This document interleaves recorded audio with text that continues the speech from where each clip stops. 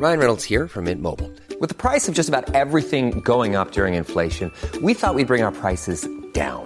So to help us, we brought in a reverse auctioneer, which is apparently a thing. Mint Mobile Unlimited Premium Wireless. How to get 30, 30, bit to get 30, bit to get 20, 20, 20, bit to get 20, 20, bit to get 15, 15, 15, 15, just $15 a month? Sold! Give it a try at mintmobile.com/switch. $45 up front for 3 months plus taxes and fees. Promo rate for new customers for limited time. Unlimited more than 40 gigabytes per month. Slows full terms at mintmobile.com.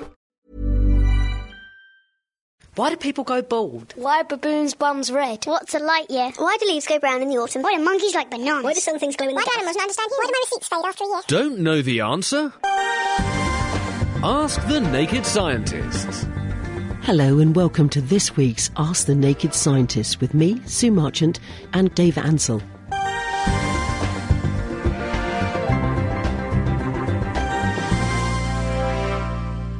What about, have you got a little story? Well, I saw an interesting story. Apparently some Dutch scientists have been growing pork, not in the conventional way, by getting a pig and chopping it up. What they've been doing is growing pork in a dish, basically. Bizarre. How they've been doing that? So they've been basically getting some pig embryos, waiting until they divide a bit and get the cells, which are going to turn into muscle cells, and then grow them up.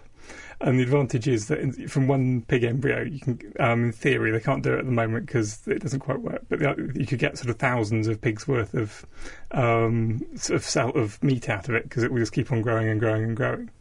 I should ban you with this stuff because I don't eat meat. That sounds disgusting. Well, you see, the idea is that then yes. you can eat meat without all of the traumas of killing the animals. You'll be still taking their embryo, though. It's oh dear. And also, it's much better for the environment because if you grow a whole animal, there's lots of bits we don't eat. The animal spends a long time running around, using up lots of energy. So if you grew meat in dishes, some people estimate it might save 80% on the energy. So it'd be much more efficient and better for the environment. But they haven't really got it working yet. At the moment, it's kind of a bit floppy and soggy. Oh, no. They reckon they need to exercise their muscle cells, so they're working on ways of electrically stimulating them so as they get some exercise. And they'll probably get a lot tougher and a lot stronger and more like real meat. Anyway, let's go to our first lot of questions. Michael has sent an email in to say, what about, Dr. Dave, if you had a sphere made of one-way mirror, light could get in but never get back out, would it trap light energy? And could he have a patent of that if it would work? If you could make a one-way mirror in the way he is thinking you could make it, then it would trap light. The problem is you can't. That's not how one-way mirrors work.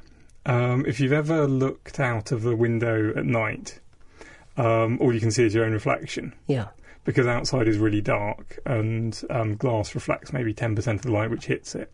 And so all you can see is the reflection. If you look out during the day, you can see everything outside really well because outside's brighter than where you are. Mm-hmm. So the reflection's really dim in comparison. One-way mirrors work exactly the same way, but the mirrors reflect maybe 80% of the light. So that if you sit somewhere really dark and the other people in a really well-lit room, you can see the light which gets through from them, but you can't see your own reflection because you're in pitch blackness, so there's no reflection. You can't really make a gate which only lets light in one way and won't let it out. So it wouldn't work for actually some really quite fundamental reasons of physics, because essentially that if you could get something which would let light in one way and wouldn't let it out, you could get a sphere which would get hotter and hotter and hotter, and then you could basically make a perpetual motion machine by running a heat engine from that and generating electricity from the heat engine and powering a light bulb from that. And that's not allowed and that just doesn't work due to all the physics we know. So if you could get a proper one-way mirror like he's thinking of, it would work fine. Unfortunately, I think they're impossible. What about, though, if you put another set of mirrors inside to reflect it back, so you'd have a trapped sort of donut type idea? The problem is if light can get into something, you can always get out of it. Which means that you can, and also mirrors can, and there's no such thing as a perfect mirror. You can get to about 99.9 a few times % efficiency. But if you had two mirrors and bounce light between the two of them, it goes so fast that it's bounced back and forth so many times that it would have decayed very quickly. Well, let's go straight to the phones now. We've got Roy on the line. Hello, Roy. Good evening, Sue. How are you? Very well, thank you. What's your inquiring mind after the answer to? I'd like to ask Dr. Dave. We're told that the most environmentally friendly fuel for cars is hydrogen, as the emissions are water. and I'm wondering whether we could have hydrogen-fueled power stations. It's a very good question, Roy. Yes, if we had a source of hydrogen. The problem is that, if there was a big vat of hydrogen, or you found that you could dig it out of the ground, then it would be a wonderful fuel, and all it would produce is water as a byproduct, waste product. The only problem is hydrogen, there's none of it free on the Earth. You can't find it lying around, you can't dig it up anywhere, so you have to make it from something. And the most common way of making hydrogen at the moment is by taking natural gas and doing various chemistry bits with it, I think reacting it possibly with water when it's very hot. And that produces carbon dioxide and water and hydrogen. And so you can get hydrogen like that, which is great, but you're also producing the carbon dioxide, so that's not ideal. You can also produce it by putting electric current through water. It's called electrolysis. You might have done it at school. If you just pass electric current through water, the hydrogen comes off at one electrode and oxygen comes off at the other one. Problem is that uses lots of energy, and you've got to get that energy from somewhere. And so you'd need, if you were going to run all your cars on hydrogen, you'd need lots of extra power stations, which are to generate the power to make the hydrogen. I see. So you could use, it would actually be a very good use of wind power, because you're not too bothered about when the power is produced, because wind is a very kind of on-off sort of power. Sometimes there's lots of it, and other times not very much. So it would be a great use of wind power if you had lots of wind turbines, because when there's lots of wind, you can make lots of hydrogen, and when there wasn't, you could leave it for a bit. Hydrogen actually is only a really effective, it's a very good battery. It's not really a source of energy on the Earth. I see. All right, thanks very much. Thanks. All right, nice to hear from you, Roy. Thank you very much. Bye. Now, white bread is it this colour naturally, or do the makers put additives in it to make it like this? Also, why when you burn toast, why does it go black? You should need to turn your toaster down, obviously, that's scientific, but why does it? Bread is made out of wheat, and the seeds of wheat, so a grain of wheat. There's various bits to it. Mm-hmm. There's a thing called the endosperm, which is the fuel for the growing wheat plant, and that's actually just white. It's basically starch, and that's what you make white bread from. If there's also things like the wheat germ, which is the embryo of the wheat, which has got lots of protein in it, and there's some husk, which has got lots of fibre in it. White bread is not additives. It's just taking away all the husks and all the husk and the wheat germ. Mm-hmm. Wholemeal bread has got the whole of the meal, including the wheat germ, which has got the protein in it, so it's better for you, and the bran, which has got lots of fibre in it. So there's a lot more stuff in brown bread, which is why it kind of feels like, I always think there's a lot more to it when you eat it. So the white is perfectly natural. It's just by taking out all the coloured bits of the flour, you're left with white flour. Why it goes black when you overcook it. Starch is basically lots and lots of sugar molecules all chemically glued together in great big long lines. If a sugar is a carbohydrate, so it's basically got carbon and water in it, carbon, hydrate, water. Mm-hmm. So it's water and carbon reacted together in a special structure. And if you heat it up really hot, you drive off the water, and the first thing you actually produce is sort of caramel, which is sugar molecules joining together in different ways and driving off some of the water, which is why it goes brown to start with, and it tastes quite good. Also, it tastes good because there's some protein in there, and the sugars react with the protein. A thing called the Maillard reaction, which produces really nice tasting sort of fried tastes. And then if you cook it even harder, you drive off all the water, and all you're left with is the carbon from the carbohydrate. And carbon is soot; it's black. Right. Now, Dave from Great Yarmouth, he says he hears very often that genes are found responsible for many diseases, but in reality there is very much more illness and disease around. There seems to be no cures as prophesied, and huge amounts of money go into research. Should we believe all the data, or are we looking in the wrong direction regarding areas of science? It's not my specific area, but I think the fundamental problem is that humans, for any living thing, is just atrociously, immensely, ridiculously complicated. I mean, if you imagine a computer and computer chips, they're the most complicated things which humans have ever built. But a single living cell is far more complicated than the biggest computer chip, than the most expensive, complicated computer chip we've ever come up with. Mm-hmm. And it's also not. It hasn't been designed. It's not designed it's not designed for maintenance. There's no instruction manual, and it's been evolved. So it's a bit like a crazy sort of someone who will do basically evolution will do whatever works now. So you get all sorts of crazy, slightly bizarre design decisions which make sense for that generation of animals because more of them survive. But at 10 million years time, it kind of is a bit crazy, and then they do another kind of kludge. You evolve another kludge to overcome the first problem produced by the first kludge. And so, it's just life is incredibly complicated, and so it's difficult basically. And I'm a physicist. I don't know an awful lot about biology.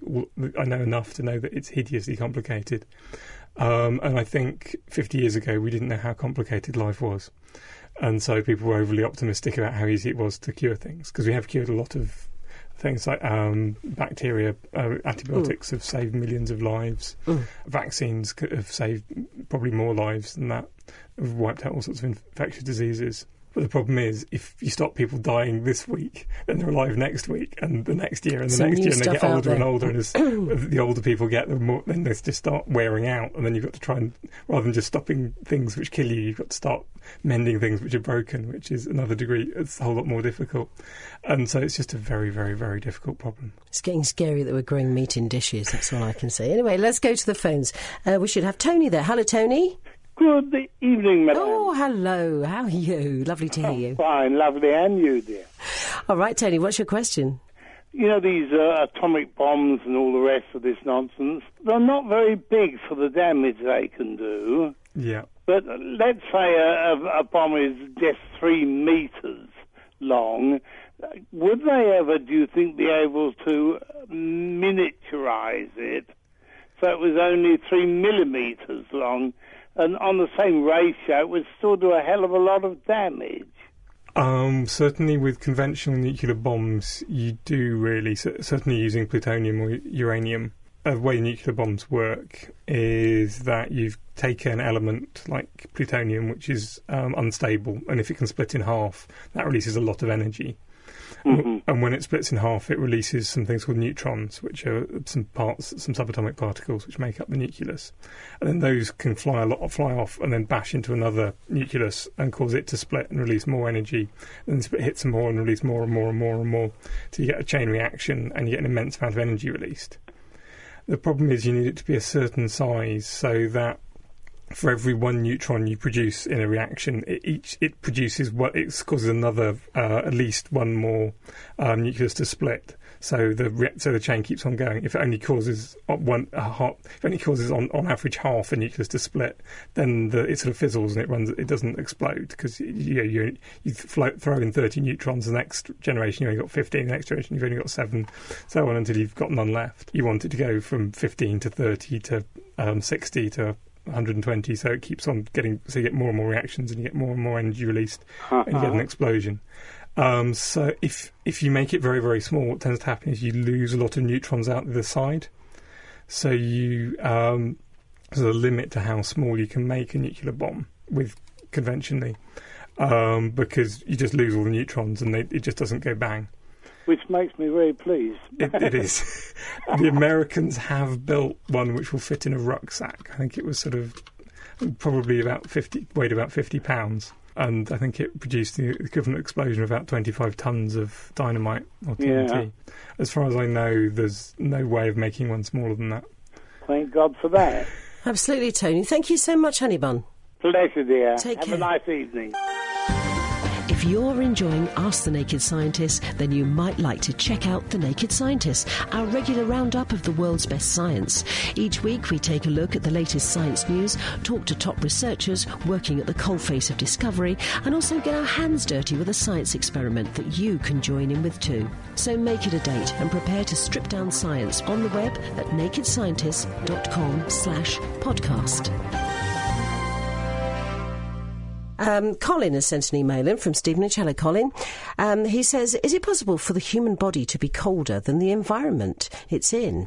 Or is it the case that the human body can only be as cold as the environment that it is in? You do have various ways of cooling yourself. You try and keep your body at 37 degrees centigrade. The major way of cooling yourself, one of them is if the air temperature around you is below body temperature, you can send lots of blood to your skin, which is why if you do lots of running, then your face often goes red because your body's sending lots of blood to your skin. So when the air rushes past it, it cools it down.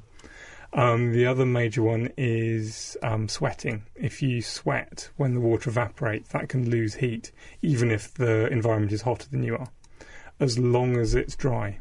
So humans can survive perfectly happily in deserts in the 40 degrees centigrade, 50 degrees centigrade. I think it's unpleasant. But as long as the air is very dry, sweating is very effective. And you can lose lots of heat that way, and your body can stay below the environment temperature. However, if it's very, very humid, sort of in a hot, steamy environment, then the water doesn't evaporate because the air's already full of water, and so you can't lose much heat by sweating. And then if you can't sweat, and the air's hotter than you are, then you've got no way of losing heat, and you will overheat, and it will cause you big problems. Adrian has sent a text in saying, Sue, can you make your own bullets using custard powder? Can you ask the Naked Scientist, please? Why do you want to make bullets out of custard powder? Go on. What do you reckon, Dave? I don't know about making bullets. I've never heard of anyone trying to make bullets out of custard powder. I mean, you could, if you crush together, if you can shoot anything you like out of a gun. I don't know why you'd want to shoot custard powder out of a gun. It would fly outwards. What you can do is burn custard powder, and it will kind of burn really well. It burns as well as petrol if you can mix it with air well enough. We've got an experiment on the website where I blew out of a sort of pipe thing a load of custard powder into a flame. When I blow it out of the pipe, it mixes it with air really well. When it hits the flame, it ignites, and you can form a sort of 2-3 foot fireball like this. Don't try that at home, please. No, don't try that at home. I almost lost my eyebrows quite well doing it once. Did you? I thought it was a bit trim, just far enough away, but it's fine. You can shoot virtually anything out of a gun if you put enough gunpowder behind it, but I don't know why you want to shoot custard powder out. No. Please don't do that, Adrian, if you wouldn't mind. Mike in Colchester says he's off to Borneo, the land of shrunken heads, for Christmas, and wondered how do they shrink the heads, as surely the skull, which is made of bone, would be a stumbling block. Good question. It is a very good question. It's probably another one which will make your flesh creep. Oh, will it? Oh, dear. Go on. There's various tribes, I think, in bits of the Pacific and the Amazonian basin did this. Basically, they want to shrink the heads, and he's right, the skull does get in the way, so you have to take the skull out of the head. No. So they take the skull out of the head, and they take out the brain and any flesh inside. And then essentially they tan it. They add a load of tanning, they turn it into leather. Which preserves it, and then they dry it out, and they kind of deliberately shape it so the skin has still got some shape. And so, yes, and as it dries out, it will shrink. And the reason why the skull isn't a problem is they've already taken it out. Thank you for that. A bit unpleasant. Let's go to something a bit more cheerful now, shall we? There's another little number here, an email actually from Derek in Wellingborough. He says, how is gold formed and how does it end up in rivers and streams where people pan for gold? Or is that just on the Western movies? Okay, how is gold formed? Gold is an element, and therefore it has to be made in some kind of nuclear process. It's actually made it's a very, very heavy element, and all the heavy elements are actually made in exploding stars called supernovae.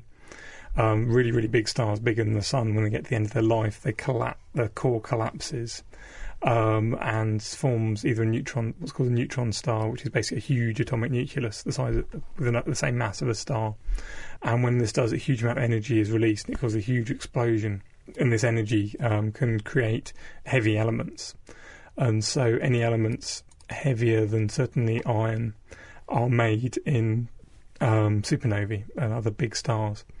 So any gold you've got on in your rings was made in a huge exploding star, and then that got thrown out from these stars, and some of that was in the stuff which made up our solar system. Some of the stuff which made up the solar system made up the Earth. Lots of the light things like hydrogen and helium got blown away by the sun.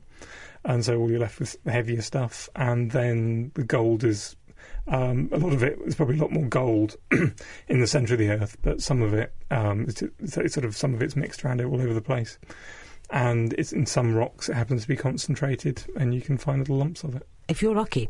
On to the phones now. We've got Janina. Hello. Hello, darling. How are you? Yeah, I'm very good. All right, you're through to Dr. Dave. What's your question? Right, it's a bit of a spooky one for you. Okay. We have a touch lamp in our bedroom, and it's one of those, obviously, where you touch it on and off.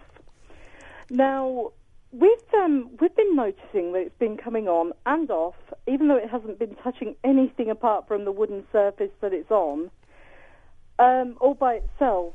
For the last 2 months, it's been doing this. We actually started wondering whether we'd got ghosts in the house. Cosmic. I know, we started wondering.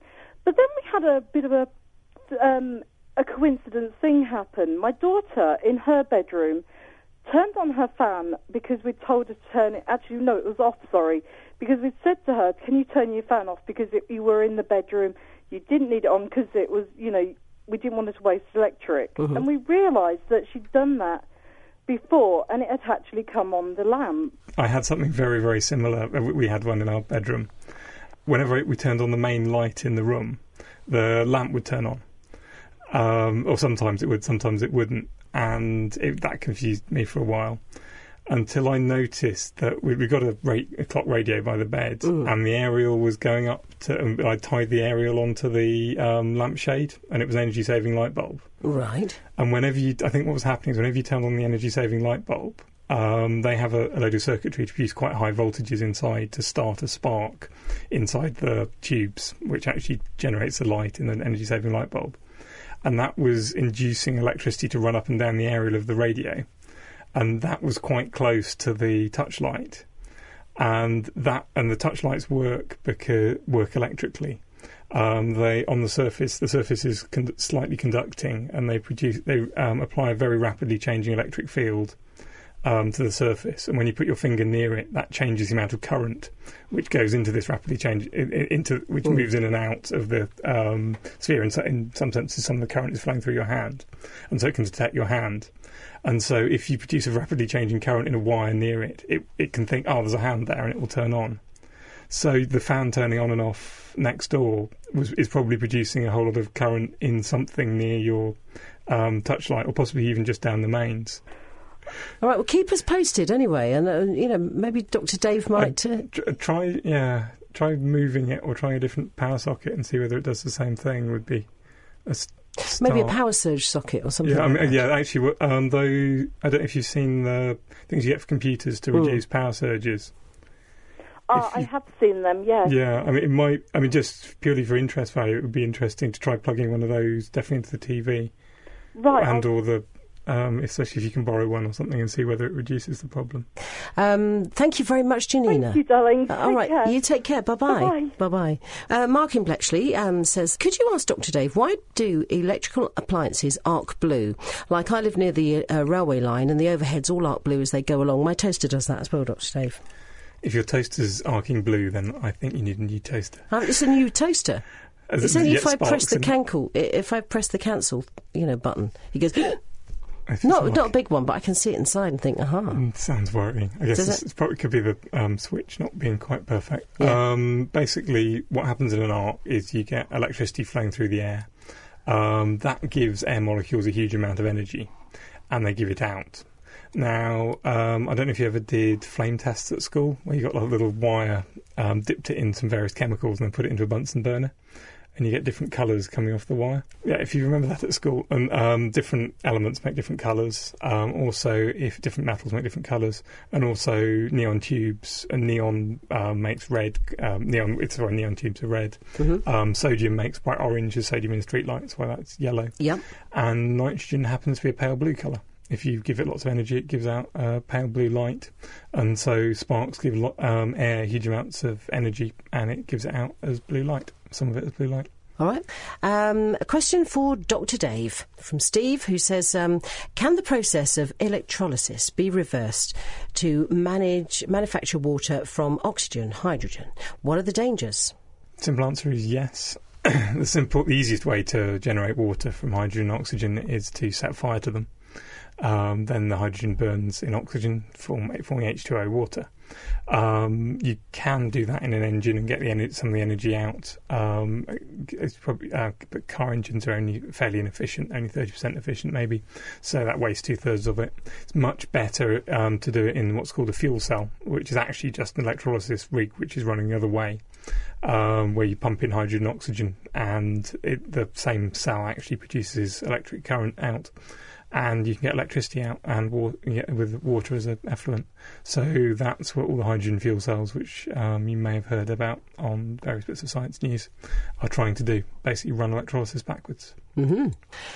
Helen in Cambridge says, why is it that she cannot see the stars? Probably, I don't know if she's living in Cambridge. The biggest reason why you can't see stars at the moment is probably the street lighting.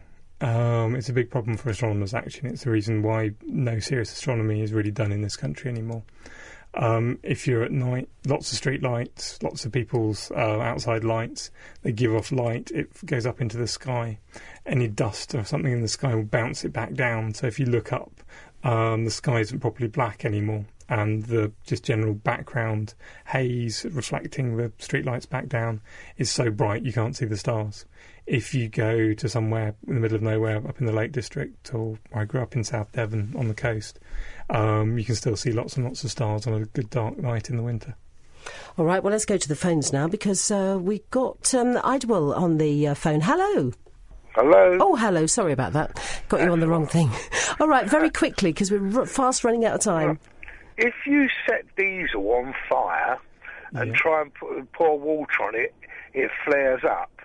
Why can't they make diesel vehicles with a water tank to mix it with the diesel to make the vehicle run more economically? Oh, as in, because if you throw water on, then it looks like it's releasing lots more energy. The reason why diesel flares up when you throw water on it is that the water boils and then it spreads the diesel out all over the place. The same thing happens with the chip pan fire, and then that mixes it with the air, which means it can burn much more quickly. It's got the same amount of energy in it, and so it will get you the same distance. It's just releasing it more quickly, so it looks more impressive. So I think with some petrol engines, adding water can make them slightly more efficient, but I don't think that's true with diesel engines. That's it for this week. Our doctors will be back with me next week for more Ask the Naked Scientist. But don't forget, you can also catch them on the Naked Scientist podcast, which you can find on the Naked Scientist website, www.nakedscientist.com. The Naked Scientists are sponsored by the Wellcome Trust, the EPSRC and UK Fast. For more information, look us up online at nakedscientists.com.